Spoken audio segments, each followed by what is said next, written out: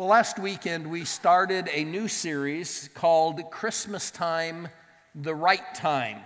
And in this series, we will be asking the question, why was that night in Bethlehem, why was that point in history the right time for God to send Jesus into the world? And then we are also looking at how Christmas 2018, this Christmas, can be the right time for us to experience Jesus.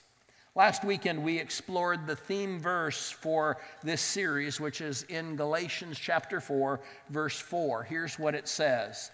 But when the time was right, God sent his son, and a woman gave birth to him. The fact that God loved people was very obvious when he made his decision to send Jesus when he did. It was not a pleasant time in history. It was not a pleasant time in which to be born. People worshiped false gods, and they sacrificed their children, and they used religion to exclude and persecute and spread hate, and the cruelty of the world that they lived in and the cynicism around them had closed their hearts to many people and to compassion for others. And so our theme verse tells us that the time was right for God to send his son to be born. I mean, he came to rescue them and to give them hope. He decided that he couldn't wait any longer to save them from their sin and from their selfishness. The right time was right then. Now, if you think about it, many of the same things that were true of those days are also true in our society today. I mean, people still worship false gods. Today they might live in them or drive them around, but they still worship false gods. And people still use hate or use religion to exclude and to persecute and to spread hate. And compassion seems to be in short supply.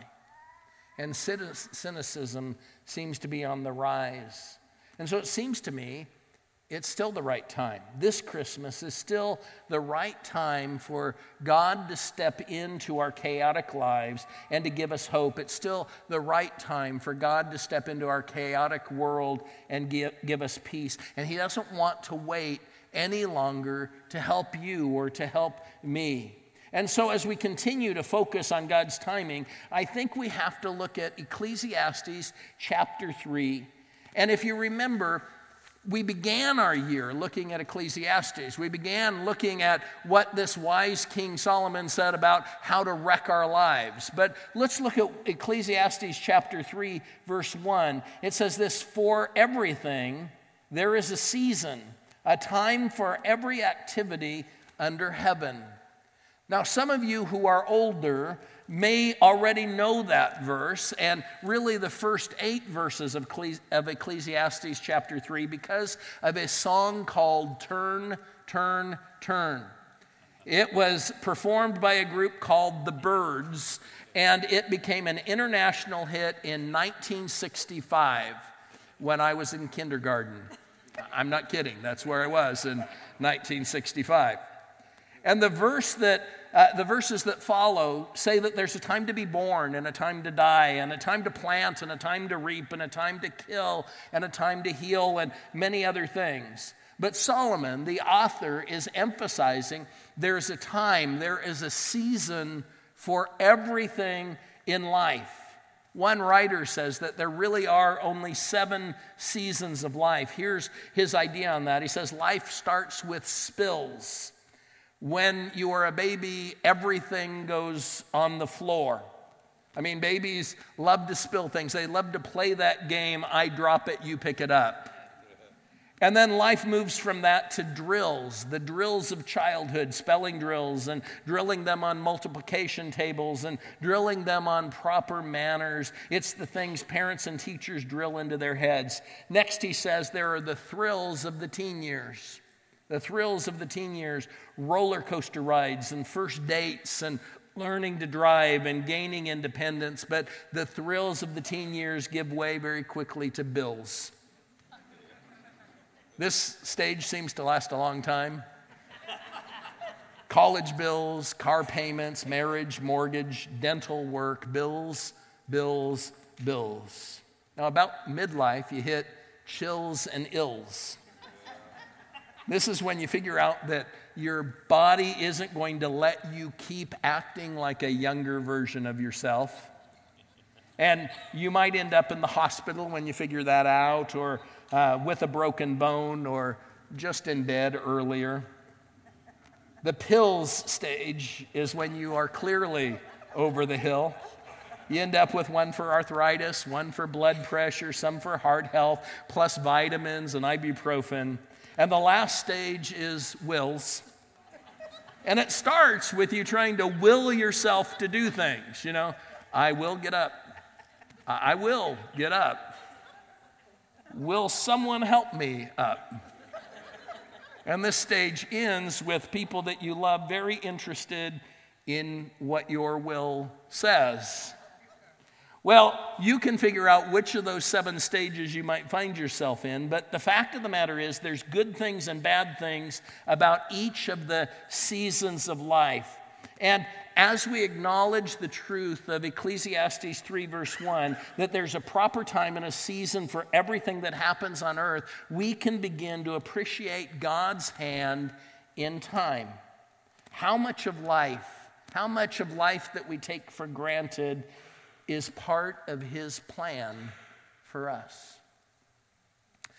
I know it's become trite to some and it's overused, but you do know that God has a plan for your life. He has a plan for you and for your life. When you were born, He had some dreams for you and what would happen in your lifespan. And I believe with all my heart that much of the dissatisfaction we often feel is because we're trying to live by our own plan instead of His plan. And it might be that we just haven't slowed down enough to discover what His plan for us is, or it could be that we think that we have a better plan. But think about it.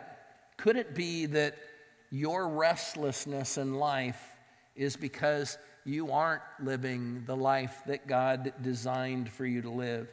Could it be that His plan is better for you? And that's really where I want us to spend the rest of our time today. I want us to focus primarily on one verse from Ecclesiastes chapter 3, and I want to see how it plays into God's timing and God's plan for our lives. First, I want you to see clearly that creating beauty is a part of the plan.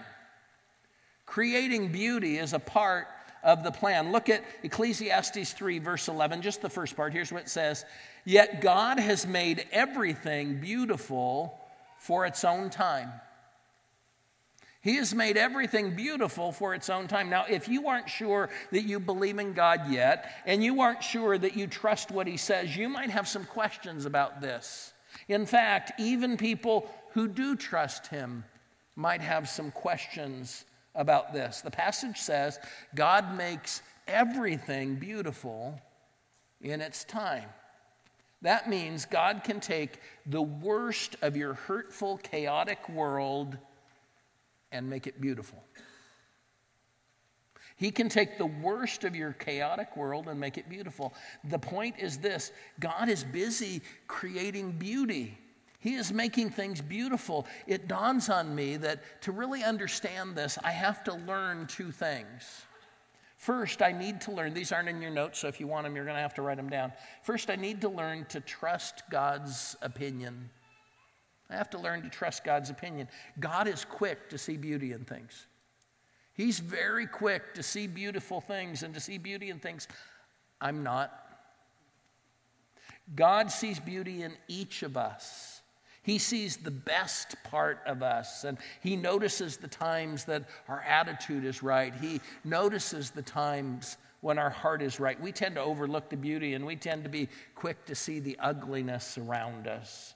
We see the times that other drivers act like jerks, and we don't tend to appreciate the dozens of drivers who are careful and considerate all around us. We tend to notice the time that the plane takes off late, and we tend to shrug when it takes off early or on time. And we may overlook the A's and B's on the report card and be quick to question the C's and the D's.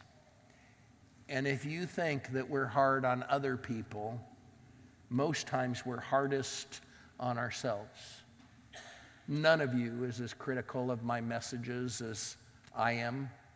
We're hardest on ourselves, not on other people. Years ago, I worked hard in our house to put down a floor in our family room and our kitchen, and I mean, it was hard work, and I'd never done it before, and I did it pretty much all by myself and figured it out, and when it was done, my wife loved it. She still loves it. It looked good, and people would come over and they'd comment on the floor, and you know what I'd do?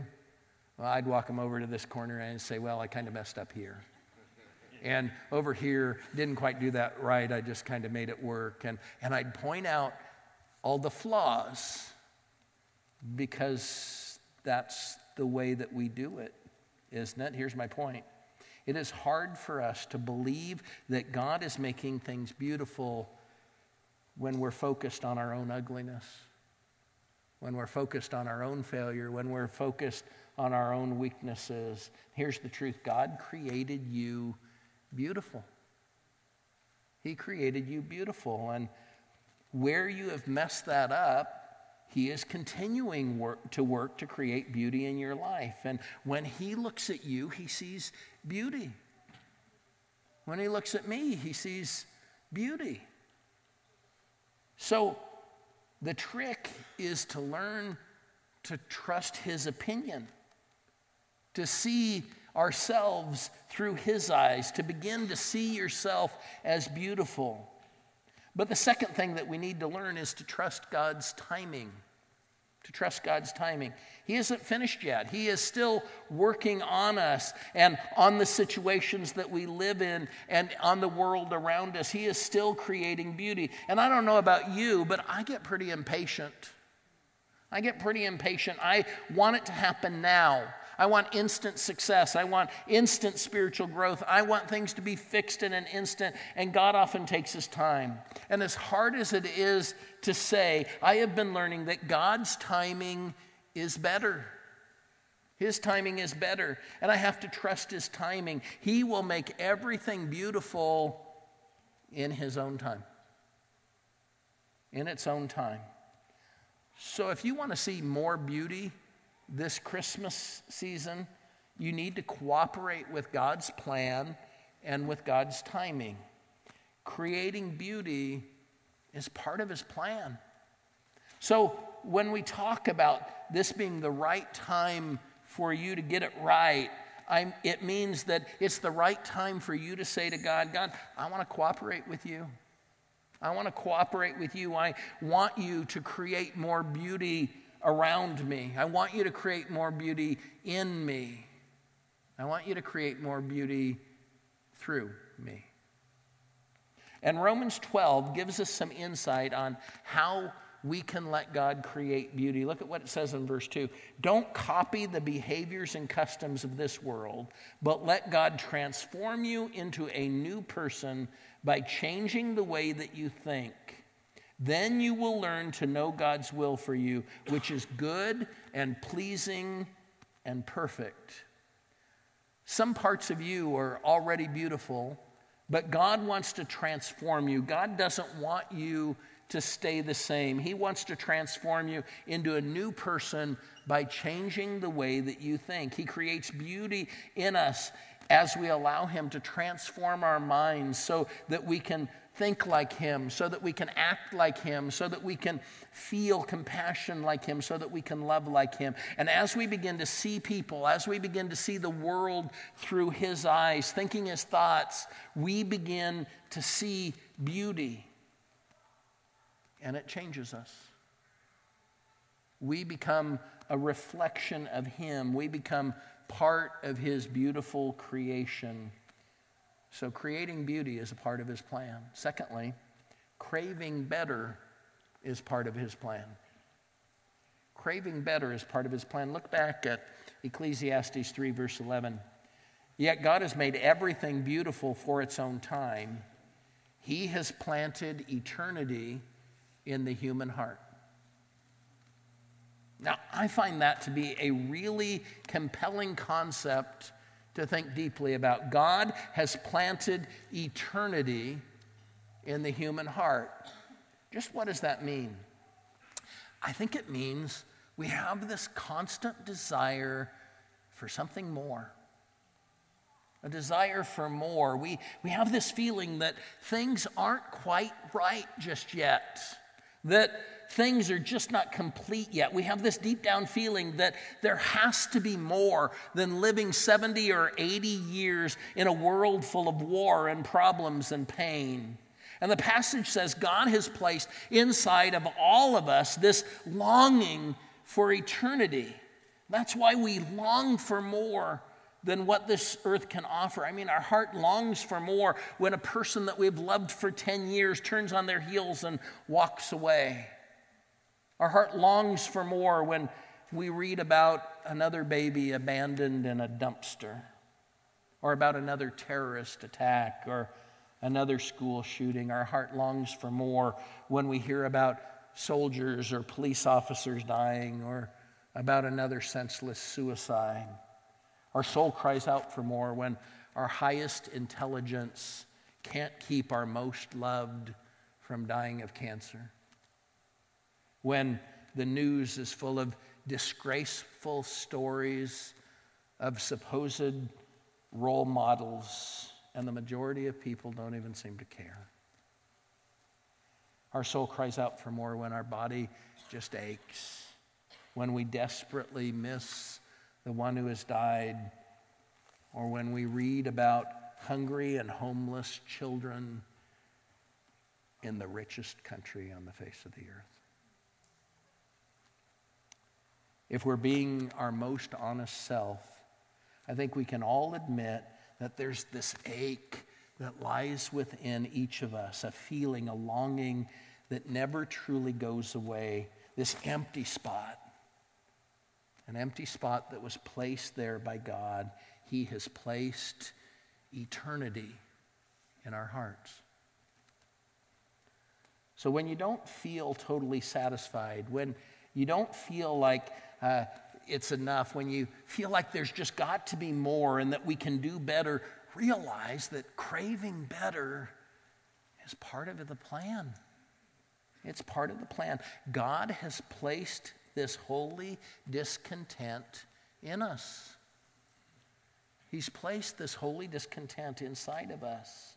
And knowing that means it's okay to ask God to help you get better, to cooperate with his plan rather than being discouraged by it. God has planted in us a longing for the best, a longing to become better. And one of the cravings for better that seems to happen at Christmas time is a craving for better relationships.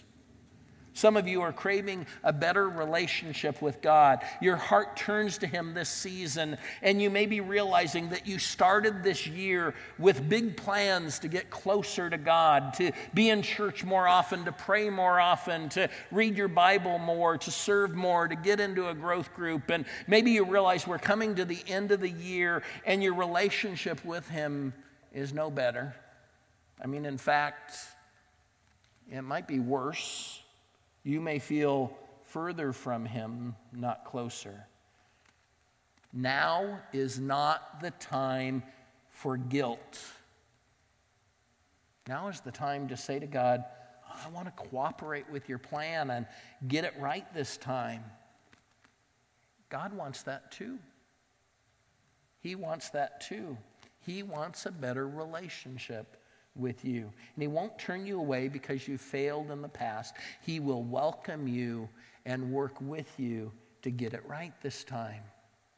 Another craving for better that seems to happen this time of year is a craving for better relationships with others. This time of year might make us think of the good times that we've had with family or friends, maybe even family and friends that we're at odds with and haven't spoken to for a while, and we may miss them and sincerely want a better relationship, and God wants that too. He wants that too. He places in us a desire for better. So ask him what step that you should take. Ask him what you should do to allow him to help you create better and closer relationships with those that you are at odds with or those you care about.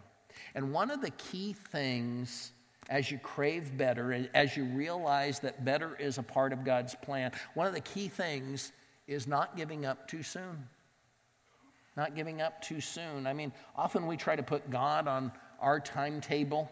I mean, we set deadlines for when others can respond to our offer to fix a broken relationship, or we try to tell God why he has to make certain situations better based on our schedule. And maybe the worst thing is when we've tried to overcome a hurt, when we've tried to overcome a habit in our life, and we've tried several times and we just give up. We decide that we're just too weak. We decide that we're just too sinful for God to make us better, and we give up on ourselves. Please hear me. Don't give up too soon. Allow God to work. God will help us make it better. He will make it better. Look at this promise from the Bible in Philippians chapter 1.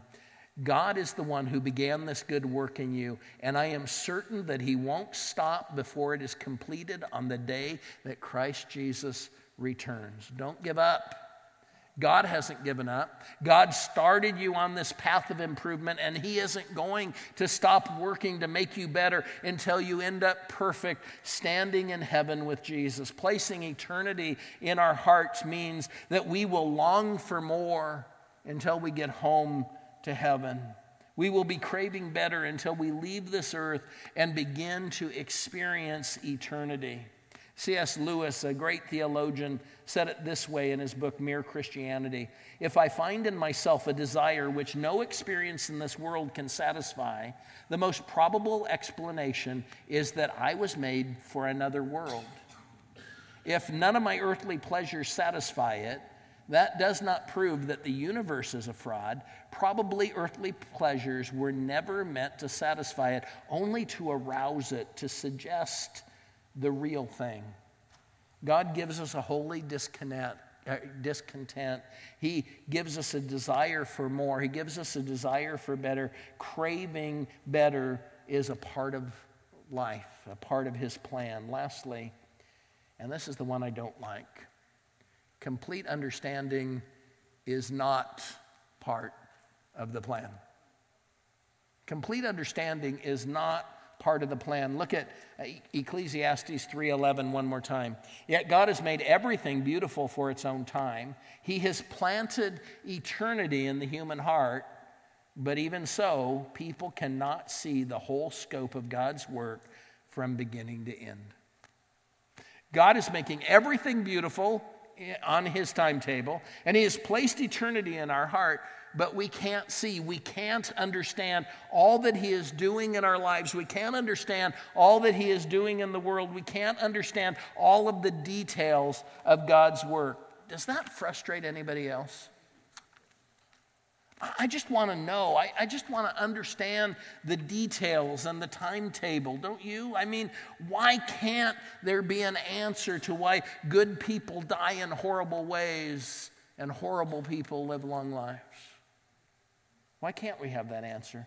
Why can't we know why God allows wars and suffering and conflict and corruption? Why can't we know exactly when Jesus will come again so that we can make good plans? I've noticed that often people get sidetracked spiritually by what they don't know and what they don't understand. Some who are delaying following Jesus are doing so because they have these questions that they can't answer. There's so much they don't understand about God and life, and that sidetracks them. But here is one of the hardest things for me to accept. There will always be some unknowable truths in this world. There will always be some unknowable truths in our world, some things that I will never understand. In fact, sometimes I think I have more questions than answers about God. But there will always be things I can't understand, but I can benefit even from the things I don't understand. Let me give you an example. I don't understand it. I don't understand, some of you might, but I don't understand how a huge airplane that weighs thousands and thousands of pounds can put thousands and thousands of more pounds of people and luggage on it and then take off and fly and stay in the air. I don't understand that. But I benefit from it all the time. I benefit from it, and I trust it when I get on the plane. And I can benefit from God's blessings even though I don't understand them all. It seems to be a fact that God has purposely limited our understanding. He has purposely limited our understanding. Look at what it says in Isaiah 55. My thoughts are nothing like your thoughts, says the Lord, and my ways are far beyond anything you could imagine. For just as the heavens are higher than the earth, so my ways are higher than your ways, and my thoughts higher than your thoughts. A pastor who I respect and who had a great influence on my life before he passed away used to say it this way: I cannot trace God, but I can trust him. I cannot trace God, but I can trust him. See, the fact is, we don't understand every detail about how God is working in this world, but he is working in this world. We don't understand every aspect of God, but the fact that we don't understand doesn't keep me from trusting him to do what's right. It doesn't keep me from trusting him to be fair and to create beauty around me. And maybe you're struggling with trusting right now. But Christmas time is the time that we remember something amazing. We remember an angel appearing to a young teenage girl. And the angel told this girl that she would become the mother of the Messiah, that she would give birth to the Son of God. And Mary listened in amazement, wouldn't you? I mean, if an angel suddenly appeared and was giving you a message from God and telling you this, you'd listen intently, wouldn't you? You'd be amazed, wouldn't you? That's what she was doing. But when the angel was done, she had one question. And the question was a pretty important one. Look at Luke chapter 1. Mary said to the angel, "How will this happen since I am a virgin?" The angel said to Mary, "The Holy Spirit will come upon you, and the power of the Most High will cover you. For this reason, the baby will be called holy and will be called the Son of God. Now, Elizabeth, your relative, is also pregnant with a son, though she is very old. Everyone thought she could not have a baby, but she has been pregnant for 6 months. God can do anything." God can do anything. The angel said, "Mary, your elderly relative is going to have a baby. If that can happen, the fact that you're a virgin isn't going to stop this from happening. God can do anything." You may be looking at what God wants you to do in your life, changes that he wants you to make, steps that he wants you to take, and you may be wondering how it could possibly happen. I mean, God, how can you fix that relationship? Such harsh words were said, and we have grown so far apart. Or God, how can you help me overcome that habit? I've been trapped by it for so long. I have tried so many times. And what the angel said to a virgin named Mary is God's answer for you today. God can do anything. God can do anything. When we trust in him, when we cooperate with his plan, he can do anything. But for that to happen, our response has to be the same as Mary's response. Look at verse 38. Mary said, I am the servant of the Lord. Let this happen to me as you say. You understand, for you to get it right, we're saying this is the right time to get it right. For you to get it right, you've got to respond the way she did. She asked one question. I think I would have asked more questions, don't you? She asked one, and then she said, I'm your servant. Let it happen the way that you want it. For you to get it right with God, you have to submit to Him. You have to say, I'm your servant. Let it happen the way that you plan. Let it happen the way that you want. And I don't know what that is for you. For some of you, it's a habit that you've been struggling with. For some of you, it's letting God fix your broken marriage. For some of you, it's any number of things. It's taking a next step towards Him. For some of you, maybe it's the step of baptism. One person was baptized last night, and 4 people were baptized last weekend, and 3 people, I think, the weekend before that. Maybe that's the step you need to take, and maybe you've been avoiding it. Maybe you need to say, let it happen the way you want it, Lord. Maybe it's trusting Him that you're struggling with, and you need to say, okay, I'm just going to do it. I'm your servant. I'm going to trust you the way that you say. Maybe there's some other step that He wants you to take. You can stop by our Next Steps canopy if you want to be baptized. If there's another step, or you just want somebody to pray with you, you can stop by there after the service. But it's the right time to get it right. God has placed eternity in your heart. The discontent you feel is Him calling to you, drawing to you. Because craving better is part of His plan. And you're never going to understand everything. But creating beauty is what He's trying to do in your life right now. It's the right time to get it right. Let's pray.